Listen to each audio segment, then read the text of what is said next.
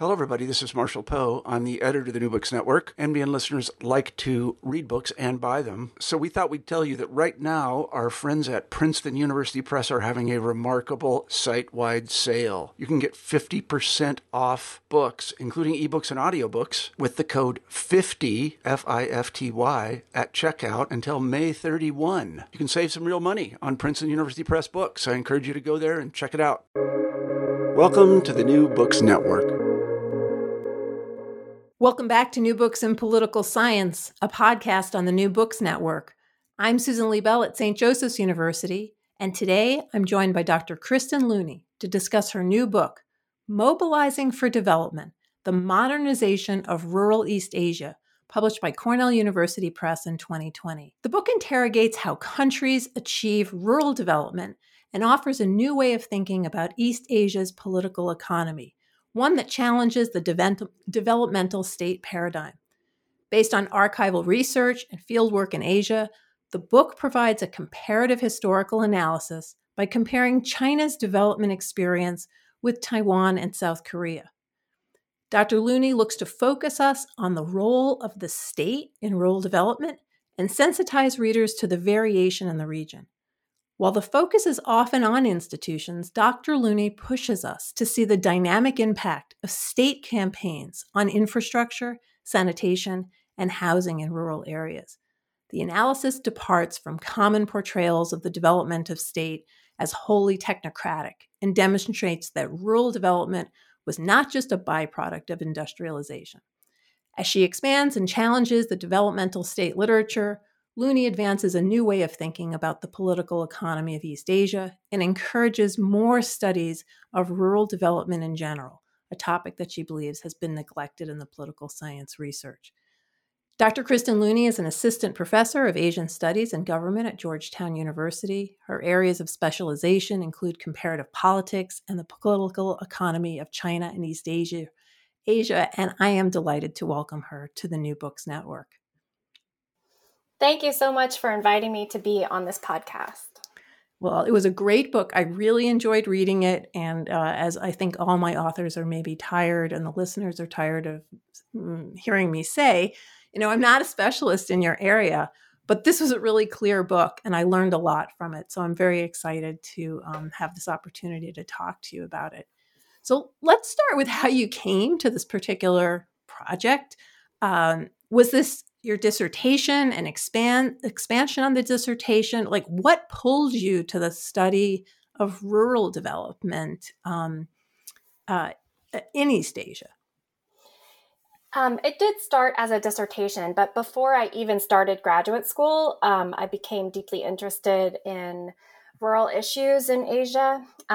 When I was a recent graduate, I did a year-long study at Beijing University, and I was studying rural to urban migration and rural-urban differences in China. And at the time, there was a newly published book that was getting lots of public attention in China. It was really an expose written by a local government official about a countryside that was in crisis from his perspective. And I came across this book at an unusual event. I had an opportunity to meet the author. And then it ended up being one of the first book that I ever read cover to cover in Chinese. And so I became really interested in rural China as a result of that experience. And I also traveled around the Chinese countryside, meeting the families and extended families of some of the migrant workers I had befriended in Beijing. And then when I started graduate school, there was a sea change in China's rural policy. Like the same year that I started my PhD program, the Chinese government announced that it was going to abolish all rural taxes in China. And I think it was precisely to address some of the crises and issues that I had encountered and learned about just a few years before. And so I knew I wanted to study this policy change, but because it was happening as I was studying it, I also needed to situate it into some kind of larger context. And so I started asking questions about what's going on in China, how does it compare to China's own historical experience, and then also how does it compare to the experience of other countries in the region. And so that's kind of the path that led me down this field of inquiry. I love that it was the first book that you finished in Chinese. I think that everyone who's worked in another language remembers that one book that they were actually able to finish. So, in thinking about rural development, there's so much at stake. So you open the book by reminding everyone that global poverty continues to be a predominantly rural phenomena. So there's just so much going on. If 78%, as you say, of the world's poor live in rural areas that are dependent on fishing and agriculture, then what matters, what happens in rural development matters for poverty reduction across the globe, as well as food security and economic growth. But you really start us off by saying this is understudied. And I guess I want to start off by having you share with readers why. Why is there a bias towards thinking about the urban if poverty is located in rural areas? I think that within development studies, there is more attention to industrialization and urbanization because in some ways those are the more interesting and flashier stories of recent decades. Fast-paced urbanization and the growth of slums and urban poverty is something that has garnered a lot of attention, and it makes sense that it would. And then specifically with regards to East Asia, the story of that region's urban and industrial transformation was so dramatic. South Korea industrialized in a matter of 2 decades, really, the 1960s and the 1970s, which was a historical first for any country. And because of that, scholarly attention on East Asia also really heavily focused on this story of industrialization and related to that urbanization. And when we think of Asia, we think of these urban megacities like Seoul and Tokyo and Taipei and Shanghai and Beijing, and not the smaller areas. China also proclaimed in 2011 that it was predominantly urban, that the majority of its population finally lived in urban areas. So I think for all those reasons, people interested in development have been mostly interested in that story. And I do think there are some other disciplines, not political science, where there still is adequate attention being paid to the countryside, and rural inequity, the challenges of rural underdevelopment. I'm thinking of the sociology of development field or, agrarian studies. But I think within political science, there has not been so much attention to this issue, maybe since the 1970s, which was like the heyday of peasant politics within political science. And since that period, there just hasn't been so much attention to it, which I think is a shame for all the reasons that you just mentioned. The fact that poverty is still predominantly a rural phenomenon, and rural development, as separate from thinking about it separately from industrial development and urbanization, it's important in and of itself for providing jobs to people, for providing food security, and for just welfare in general. It's funny. As I was reading your book, and think about the 1970s, that's 50 years ago. So as you say, there was a time when political science was focused here, but that's now a long time ago, even if some of those foundational works remain. And one of the sort of background conversations I was having with myself as I was reading your book is how it is in political science, we do go through these trends in which people are fascinated with something and they think that is the thing. And so interestingly, this move away from being fascinated with the peasantry or being fascinated with the romance, I should say, like of it, and put all of that in scare quotes, not. So I think it's interesting, your book, in terms of the story that it's also telling about the field and where the field has been and where you think it should go. Which brings me to the next question. I mean, the question that is driving this entire book is, how and why East Asia achieved rural development in the way that you're describing, which is exceptional. And you offer a theory as to why there's variation among East Asian countries. And I want to get at your answer, but also at how your answer should be understood in the context of the other work that has focused on development. And to be honest, I'm not really sure which one we should do first. So I'm going to let you decide whether we should start with your argument and talk about what it's different, or if you prefer, talk about what's been argued and then how you moved away from that to the approach that you took. Yeah, I can start with the argument. So you're correct that the book addresses two big questions. The first question is about East Asia's relative success as a region. And I do see the countries that I'm comparing as having followed similar trajectories and implemented similar policies. But then the second question is, within this successful region, why do we see different levels of success? Different levels both across cases and within cases when you look at different dimensions of rural development. And I take a multidimensional approach to understanding rural development. I define it as improvements in agricultural production, rural living standards, and the village environment. And actually, the book focuses mostly on this third thing, on the village environment, on improvement in rural infrastructure, sanitation, and housing. And then the argument that I have developed, I think, both builds upon previous research and expands and challenges it. So the way that it builds upon previous research is by acknowledging that certain institutions that are probably unique to East Asia played a really important role in spurring rural development in the post-war period for Japan, Taiwan, and South Korea, and then in the post-Mao Zedong period for China. And the institutions that I focus on in the book are local governments and farmers' organizations, but I also talk about other theories. For example, the positive legacy, and this is a debatable thing that I'm about to say, but some people say that Japanese colonialism left a positive legacy in its colonies for post-war development. And others say that the Maoist period actually left a positive legacy for the Deng era to follow. So I look at these arguments about initial conditions and the legacies of these prior periods.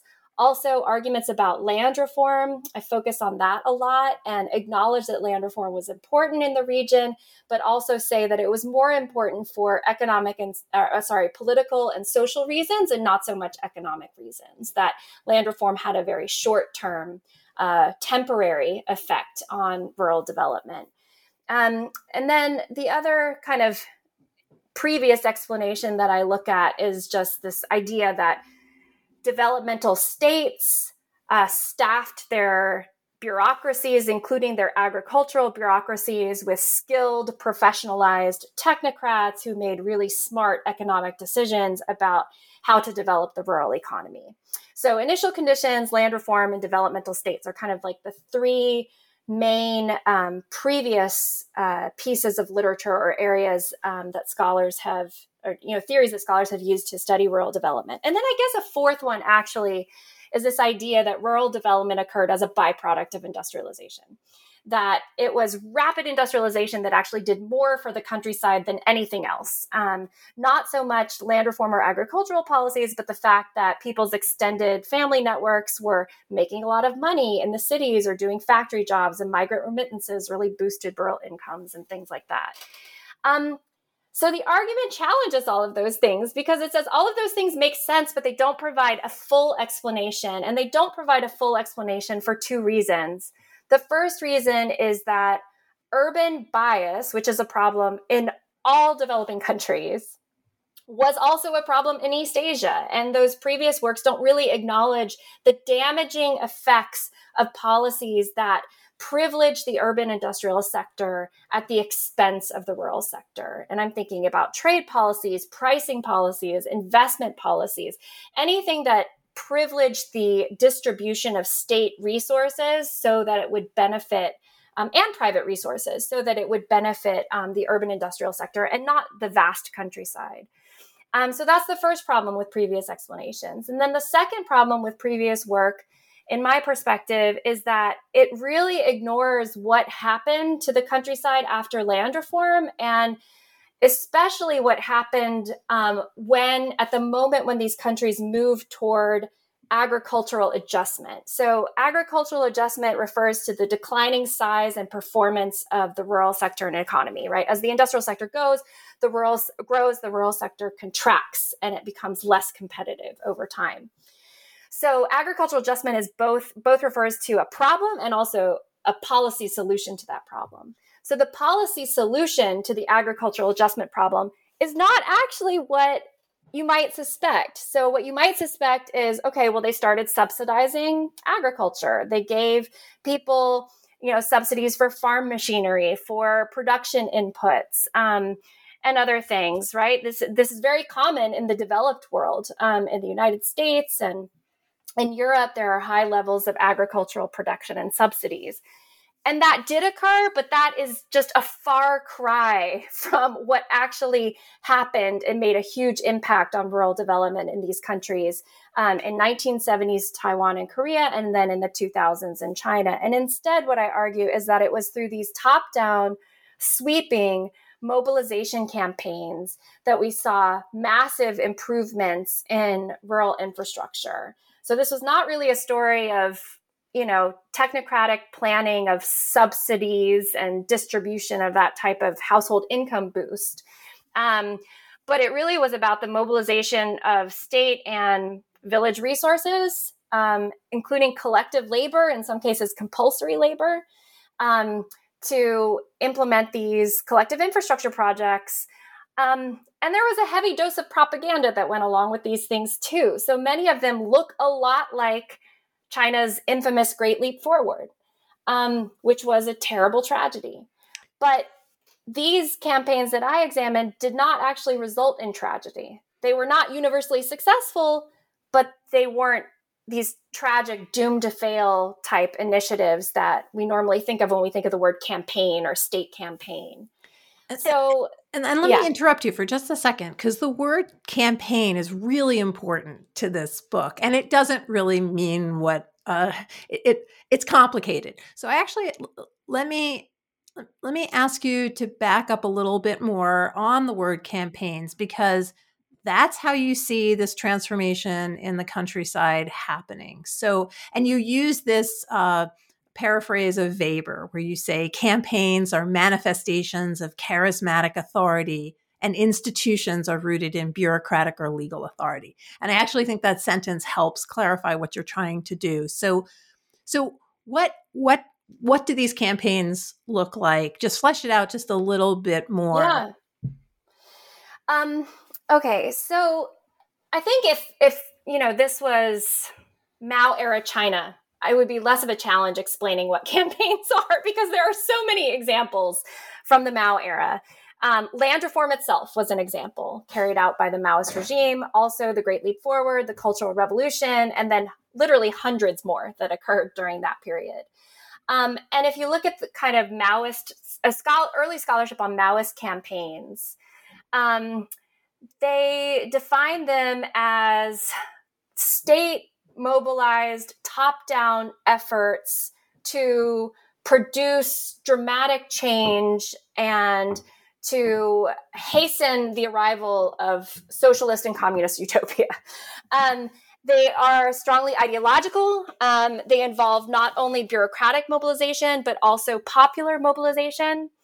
And this type of mobilized participation, of course, is very repugnant to people who live in free democratic societies, because it's viewed as, characteristic of totalitarian regimes, as very illiberal. There's a coercive aspect to that type of participation.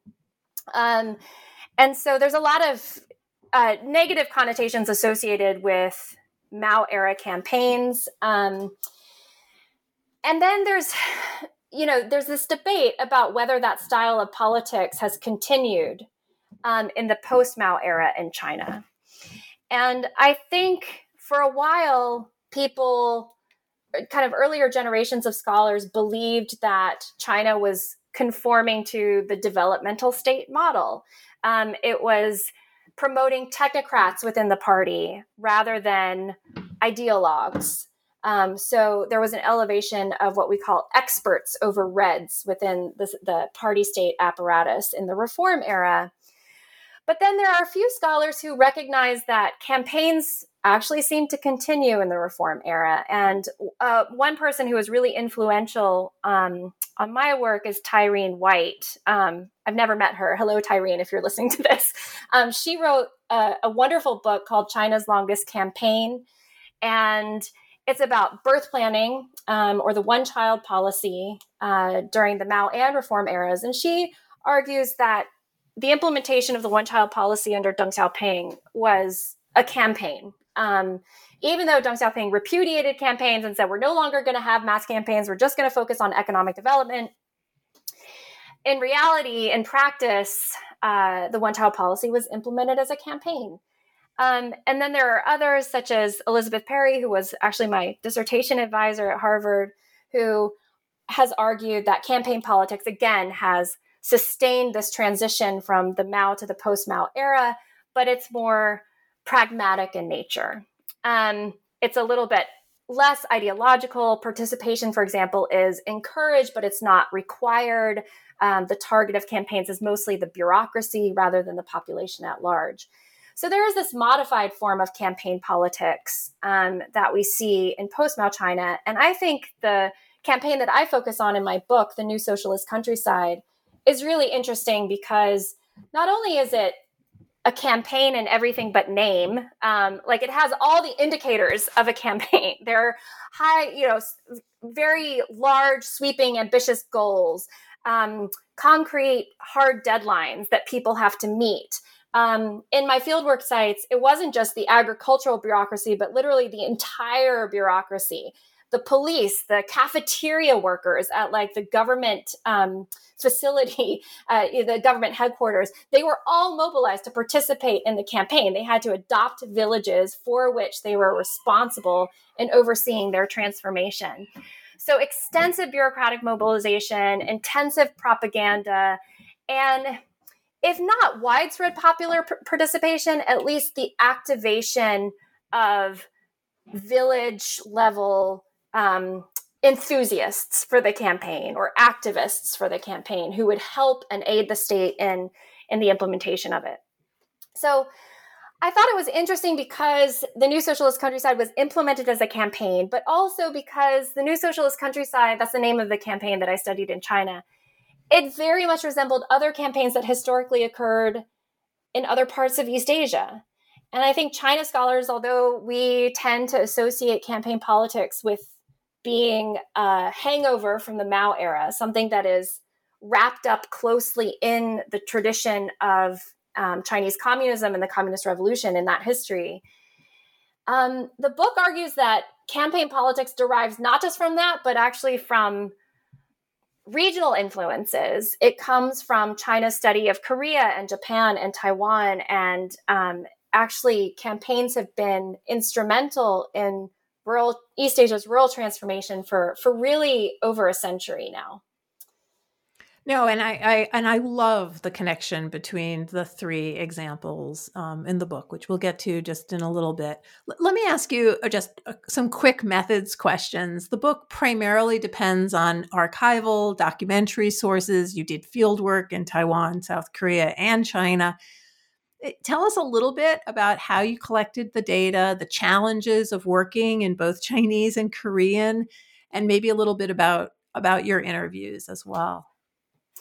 Yeah, I'm happy to do that. So I benefited from being affiliated with some great host institutions. In Taiwan, I was at Academia Sinica, and they have a huge collection of archival material about farmers associations in Taiwan and the Joint Commission on Rural Reconstruction. I was also able to access a lot of, it's a U.S. sponsored diplomatic mission to Taiwan that was jointly staffed by Taiwanese and Americans.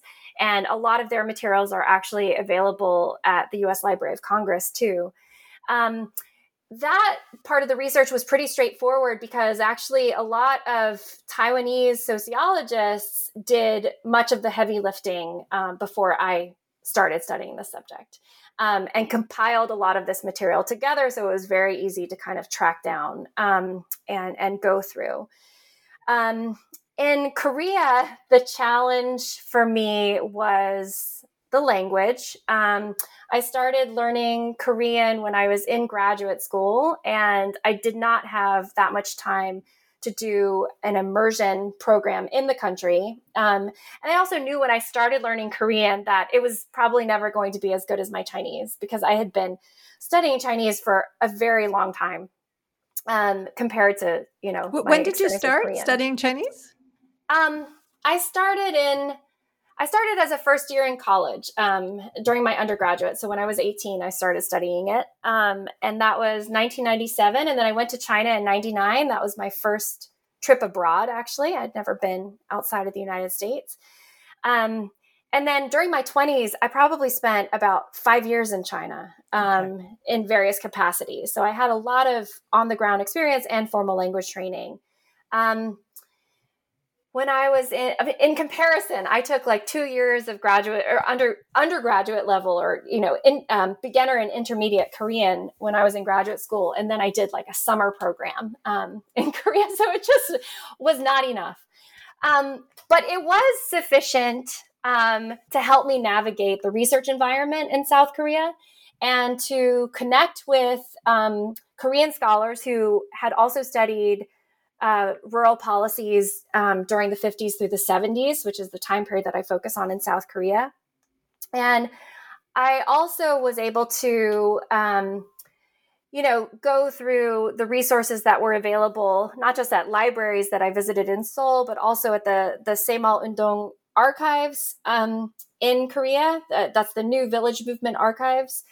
And actually, a lot of material on this period was published in English because from the very beginning of this policy in the 1970s, South Korea tried to market itself as a development model for other countries.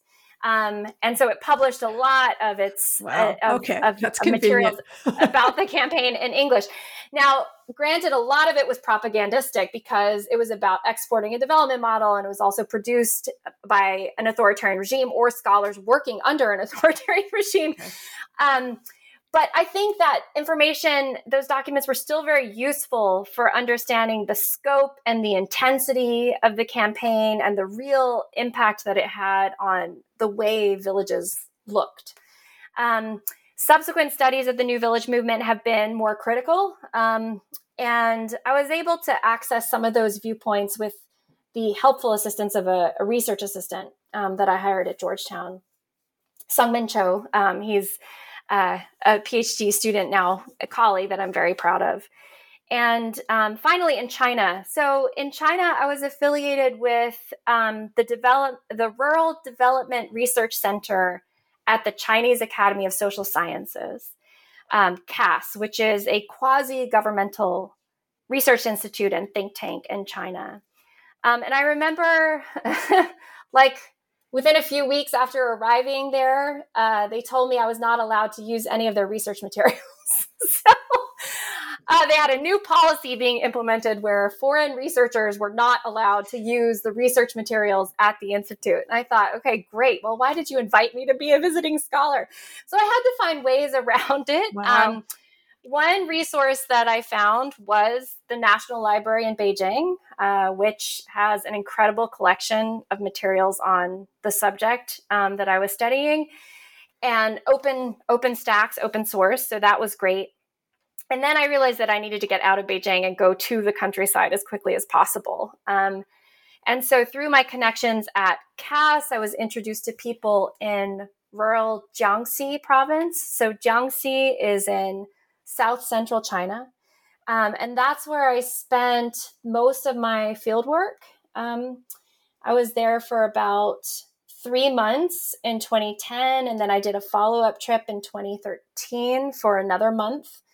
And so I spent probably 4 months altogether of doing this really intensive field work in Jiangxi. And I was hosted by the rural work department of the Ganzhou city government. So Ganzhou is this city in Jiangxi province where I spent a lot of time.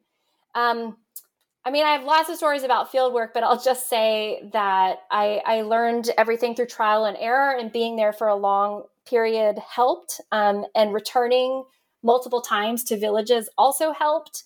And the way that I got around language barriers, because even though I speak Mandarin, I don't speak the local dialect there, was to, wherever I went, find a returned migrant worker or a college student who was home on vacation, or somebody with a level of education or exposure to the outside world that they would be able to speak in Mandarin. And those people, there are many of them, they were very helpful in facilitating interviews. Oh, that's great. We have a lot of graduate students listening to the program and people writing first books. So that's helpful. The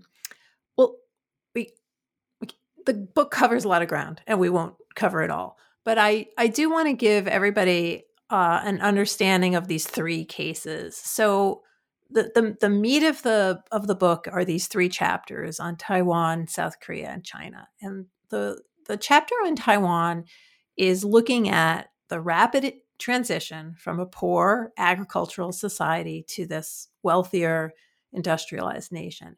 And again, it's incredibly complex, but can you give us a brief overview of how it is that the government's rural policies contributed to Taiwan's success and your sort of basic takeaways from the exploration? And this is between 1950, this is the 50s to the 70s. So this is one of the historical chapters. Right. Yeah, it covers 3 decades. Yeah, that's right. Okay, so main takeaways of the Taiwan chapter. I think of all the cases I studied, Taiwan probably conforms most closely to the expectations of the developmental state model.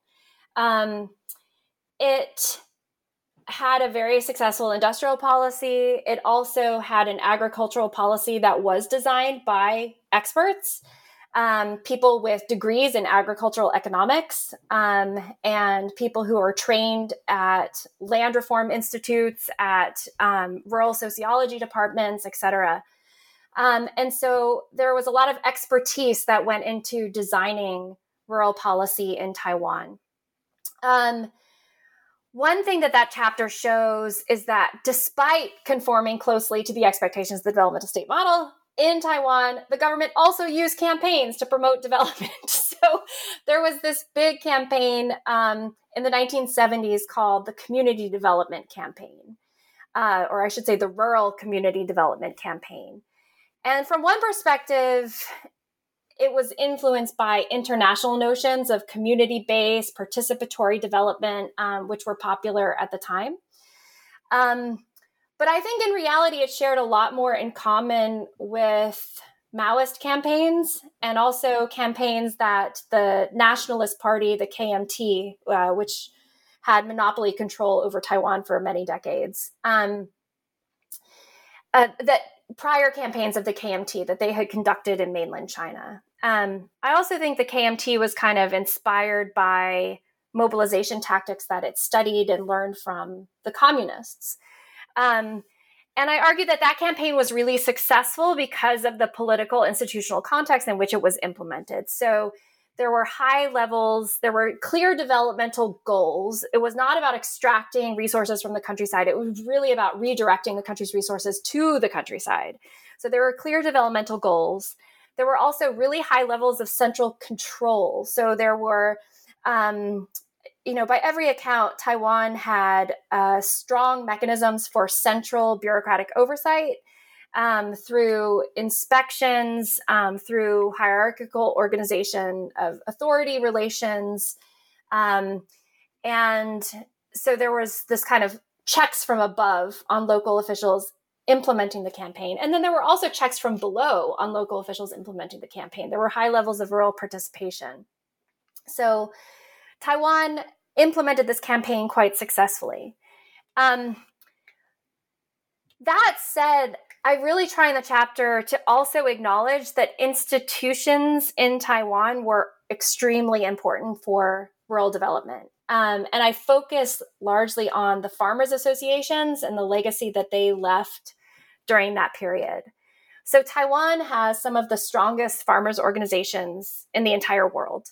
And they were really, I think, more important than land reform in making sure that resources that farmers needed got to all farmers, not just a small group of wealthy, influential farmers, not just the leaders of local factions and villages, but literally to all farmers.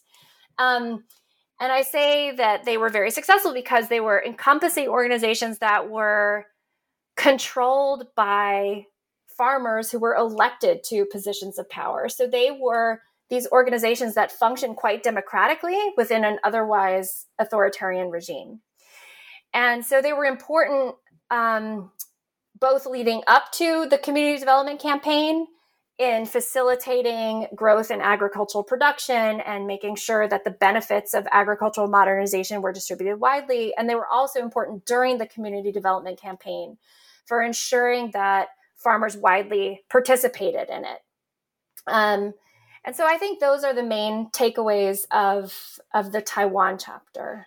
No, that's great. And I should make clear, like, one of the things that's really terrific about this book is that the introduction situates us as to where you stand in the discipline and where it is you're agreeing and disagreeing. And that is, as a reader, that's exceptionally helpful, right? But but as you go through your cases, you are never afraid to say, in fact, this is true, even though it contributes to the other literature. That part of the book is just terrific. So thank you. After the Taiwan, you're welcome. I never say anything nice unless I really believe it. So there it is. I'm from Queens. So it's like, that's what we do. So after Taiwan, you move to South Korea, and their rural development is happening around the same time. Their growth is, as you said at the opening, it's exceptional, like the speed, everything about it. And you point to how some of the factors that contributed to rural development in Taiwan are present, but there are really important differences, particularly the order of industrial and agricultural development and the impact that government policy had on the countryside. So can you also give us the quick and dirty version of what is a spectacularly detailed and beautiful chapter?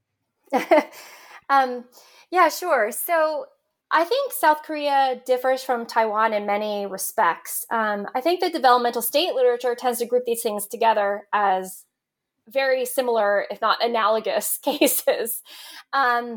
And they do share so much in common. Like, I understand why there is a tendency to group them together in the literature. And they were both spectacular in terms of achieving very fast-paced industrialization. But actually, if you look at their rural sector performance, Korea fared very poorly before the 1970s.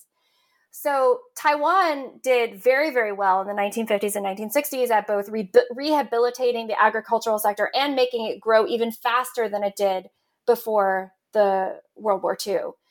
In fact, agriculture contributed more than anything to exports and foreign currency reserves in Taiwan. It was a major component of the economy, and it helped jumpstart industrial growth. In Korea, that didn't happen. Like, really, the only thing that agriculture contributed to industrialization was surplus labor. So a lot of farmers moving from the countryside to the cities to engage in low-paid factory work. And one reason, there are many reasons for that, for reasons why Korea's agricultural sector didn't do so well in the 50s and 60s. One of them is that they experienced a more negative legacy with Japanese colonialism. Japan did not develop Korea's countryside in the same way it did Taiwan's. It also extracted resources in a way that pushed people towards starvation in the 1930s, especially. And because of that, when Syngman Rhee came to power, and during his rule in the 1950s, there was not a lot of support for initiatives or proposals to rebuild Korea's rural institutions because they were associated with exploitive Japanese colonialism. That, or they were suspected of being secretly controlled by communists with ties to North Korea. So rather than rebuild those institutions, which is what happened in Taiwan, Chiang Kai-shek's regime rebuilt Taiwan's pre-war rural institutions and also made them better. But rather than doing that, South Korea really just let them languish, and agriculture suffered as a result.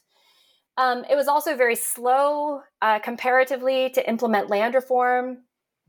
Proposals were made in the mid-40s, but then dragged on and were not implemented until really the middle of the Korean War.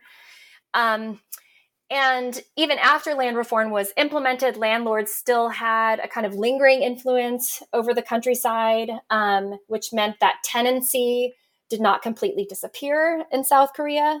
And in fact, it kind of returned in the 1960s and the 1970s as rural conditions worsened. Urban bias was also a bigger problem in South Korea than it was in Taiwan, because all industry was really concentrated in one or a few cities. And so it didn't provide, the way that urbanization happened meant that people really had to migrate long distances in order to get job opportunities outside of the farming sector. Whereas in Taiwan, that wasn't the case. Like factories were developing throughout the country. And so people could farm part-time and also work in factories part-time. So in South Korea, that wasn't the case. So there really was not a positive kind of trickle-down effect of industrialization on the countryside. Park Chung-hee, when he came to power in the 1960s, decided to rehabilitate South Korea's rural institutions. And he did that. He created the National Agricultural Cooperative Federation. But it was not the same kind of democratic organization that you found in Taiwan. I mean, it looked on paper to be very similar, but in reality, it enjoyed far less autonomy from the state, and as a result, far less buy-in from the rural population. People really equated that organization with the government itself, whereas in Taiwan, I think farmers really viewed the farmers' associations as their own organizations that they were invested in. So there were these, I think, really qualitative differences in the experiences of these two countries under Japanese colonialism. Also, differences in the way that in the post-war period, rural policy reforms were implemented. And then as a result, South Korea's agricultural performance just wasn't very strong. That is until the 1970s came along. So a big change happened when Park Chung-hee lost a lot of votes in the 1967 and 1971 presidential elections.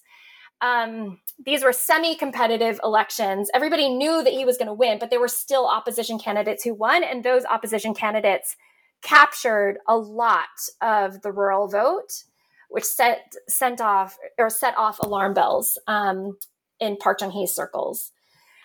He was afraid of losing the countryside because that was his traditional stronghold. He really portrayed himself as a son of the soil, a child of a big farm family. He really emphasized his rural background a lot. And the other thing that changed is that the United States announced that it was going to implement reforms to its Food for Peace program, which was this big food export program whereby the United States exported agricultural surpluses to East Asia and many other developing countries. And instead of offering it for purchase in the local currency or virtually for free, the U.S. said they were going to now be making it payable, and they were going to now require dollar repayable loans, which would have cut into South Korea's foreign currency reserve. Then the U.S. announced that it was going to cut this kind of aid program altogether. So all of a sudden, Park Chung-hee was faced with a political crisis and a potential food security crisis, right? What was he going to do without really cheap U.S. food imports, which is another reason why Korea's agricultural economy had not performed very well, because there was all this cheap food that artificially kept agricultural prices down for rural producers. And so his solution was this massive campaign, which is called Saemal Undong in Korean. It translates as New Village Movement or New Community Movement. And it affected the countryside and really the whole country for the better part of the 1970s, almost the entire decade. And there were different components to the campaign. I argue that it resulted in mixed outcomes. On the positive side, it led to very tangible material improvements in the rural built environment, in the infrastructure of villages and housing. And as a result, electrification, for example, as a result, people's livelihoods dramatically improved. On the negative side, there was a really top-down effort to promote this high-yield variety of rice and to essentially orchestrate a green revolution in Korea. And it resulted in utter failure. There were bumper crops at first and really high incomes, and people were really excited about it in the mid-1970s. But then it quickly became apparent that people didn't like to eat this type of rice.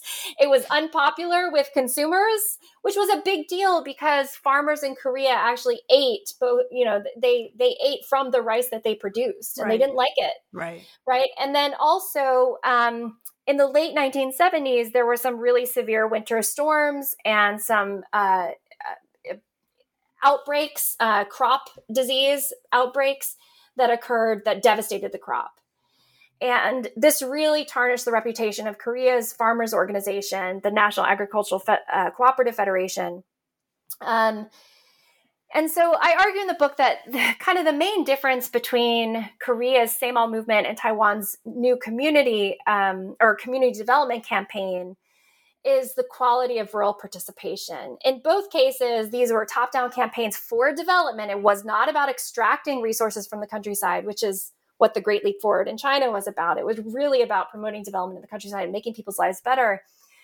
And there was top-down control in both cases, but the quality of participation in South Korea was much less than it was in Taiwan. And as a result, the Cooperative Federation, the farmers' organizations in South Korea could really steamroll this production campaign that was unpopular and resulted in financial ruin for a lot of people. So that's just an example of how campaigns can produce a really mixed range of outcomes. They can produce really positive results and really negative results at the same time. One of the things I say in the book is that it's important to recognize campaigns played a central role in the region, but also that they're not exactly something that I would recommend other countries try to emulate because they're this very risky development strategy. They can easily spiral out of control. Now, the book does not come off as if you're recommending it, but explaining how it happened. So the last substantive chapter is China, which covers from the 1980s to the 2000s, and it's interrogating their rural development. It's a big chapter, and there's a lot to it. But briefly, how does the study of the two historical cases clarify what happened in China, and to what extent does it show China to be an outlier or sort of following some of the trends that you saw in the other two historical cases?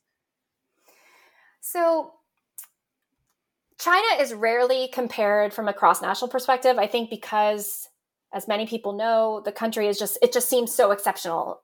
It's different in terms of size, diversity, economic system, political regime, et cetera. But I still think it's really interesting to compare China to these other cases. And the reason I focus on the 80s to the 2000s and compare that to the previous decades in Taiwan and South Korea, so I'm doing an asynchronous comparison. The reason for that is because I think that China during the reform era is a lot more comparable to Taiwan and South Korea during the 50s to the 70s than was the Maoist period. So the Maoist period was just different on so many levels. I mean, after land reform, that was quickly followed up by collectivization. There were rural collective institutions, and this made it very different than other countries in the region. And then also the performance of the rural sector under Mao was stagnant. There were some achievements, but mostly those achievements were wiped out by rapid population growth. So I don't really, if the question of the book is to answer what explains East Asia's success, right? I wanted to choose the cases that showcase, the periods that showcase success across these cases, and also the periods that were most comparable. And I don't want to, I describe China as the least successful case, but phrasing it that way is intentional. It still was successful, right? Like there are still major achievements that we need to acknowledge that have happened in rural China since the 1980s. In the 1980s, following decollectivization, which in many ways was like China's second land reform and very similar to the land reforms that occurred in Taiwan and South Korea, there was a massive reduction in poverty. 135 million people in one fell swoop were lifted out of extreme poverty, which is just extraordinary.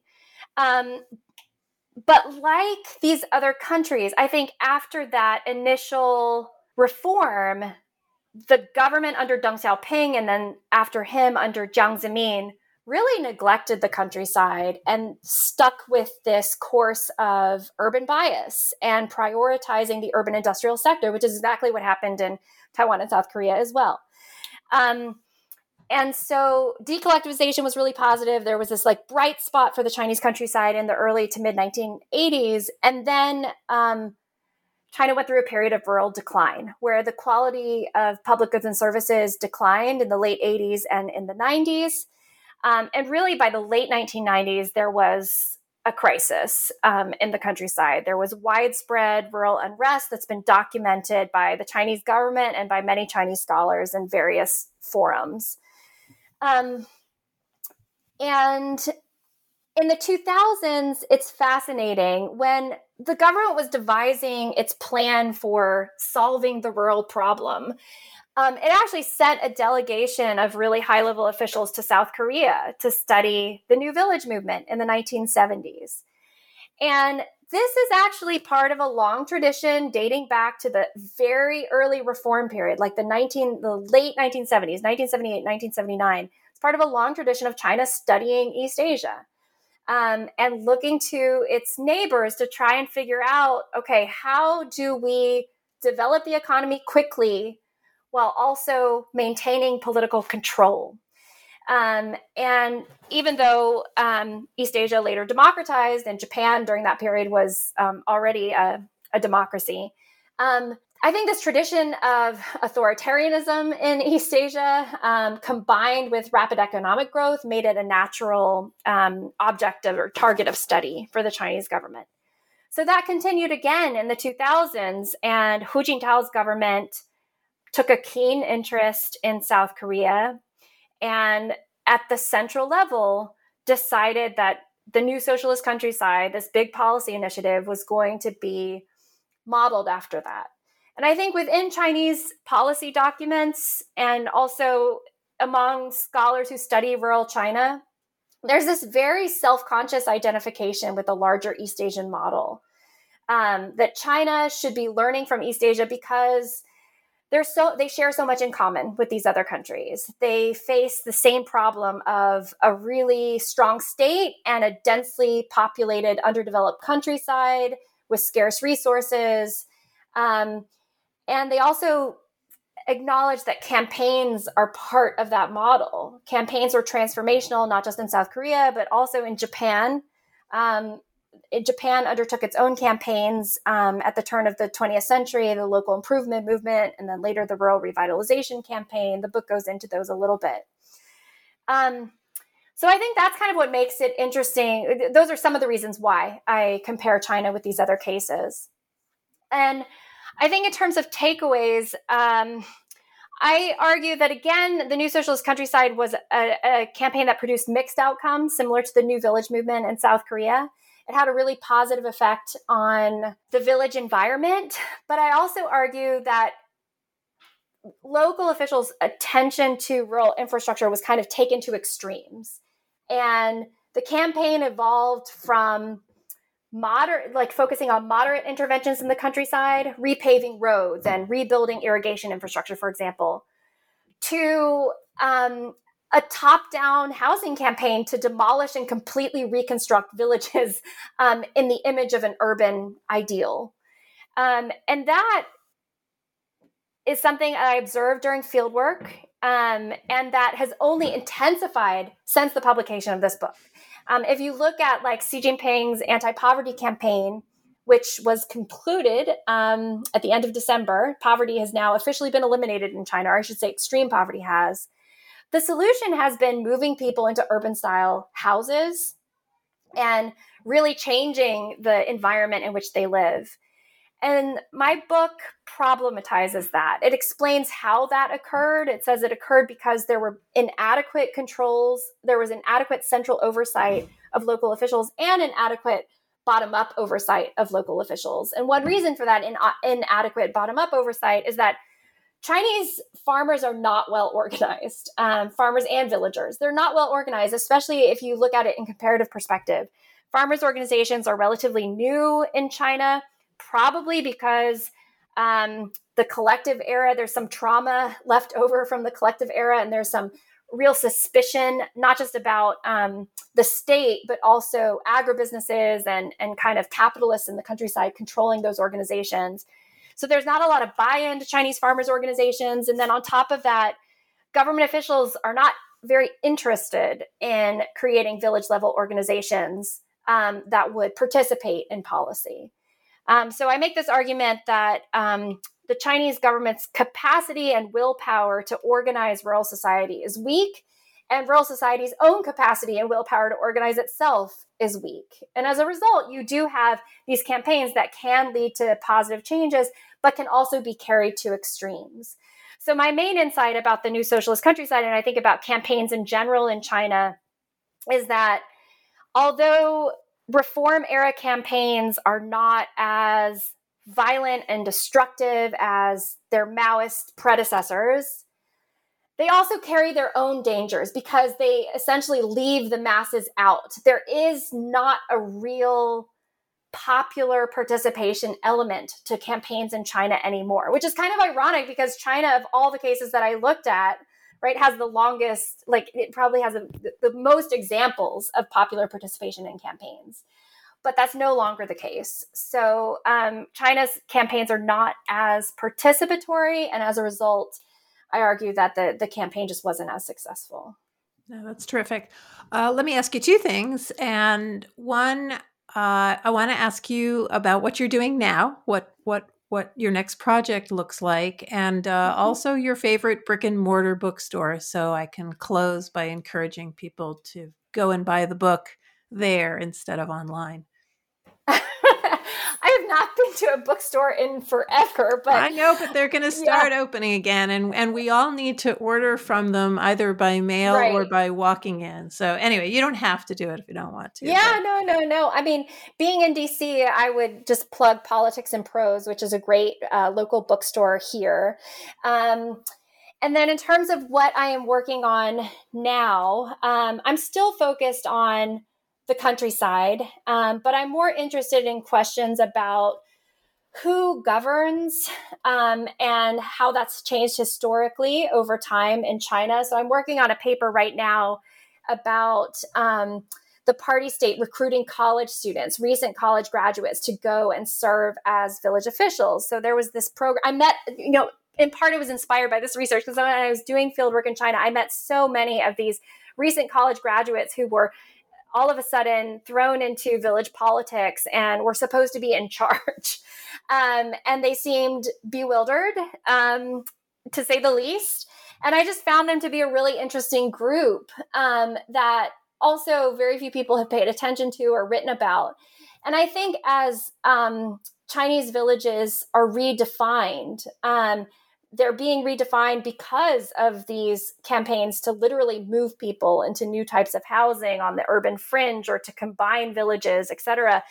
It's raising all these questions about whether or not villages are still villages, and whether or not the traditional institutions of village governance, such as the village committee, the village party branch, the village teams or small groups, whether those things still matter. And if they don't matter, and my suspicion is that they matter less than they used to, what type of leaders are replacing them? Those are the types of questions that I am interested in now. So my next book project is going to be about historical changes in rural governance and also rural party building, how the Chinese Communist Party reproduces itself in the countryside. where actually still most party members reside. Even though China has urbanized, it's still the case that the vast majority of Chinese Communist Party members live in the countryside. And so I'm curious about how the party state reproduces itself. It's also true that China has a lot of governance problems in the countryside. So that's an interesting phenomena to explore in light of the fact that they have such a strong party presence in parts of the countryside. Why then do they also have these governance problems? So that's what I'm working on next. It is an outgrowth of the first book. I'm not sure if I'm going to do another 3-country comparison. I think that type of work will always be interesting to me, and perhaps I will try it, but there's a reason why it takes so long. Sure. Yeah, absolutely. It's just, it's a big undertaking doing that type of cross-national comparison. No, absolutely. Well, I want to thank you for taking the time out today to talk to me about this really engaging and important book. A reminder, the book is Kristen Looney's Mobilizing for Development, The Modernization of Rural East Asia, published by Cornell University Press in 2020. I want to call out Daniela Campos, student at St. Joseph's University, for assisting with the podcast. And thank you again, Kristen, for your time today. Thank you so much, Susan. I really enjoyed the conversation. And thank you for inviting me to be on here in the first place.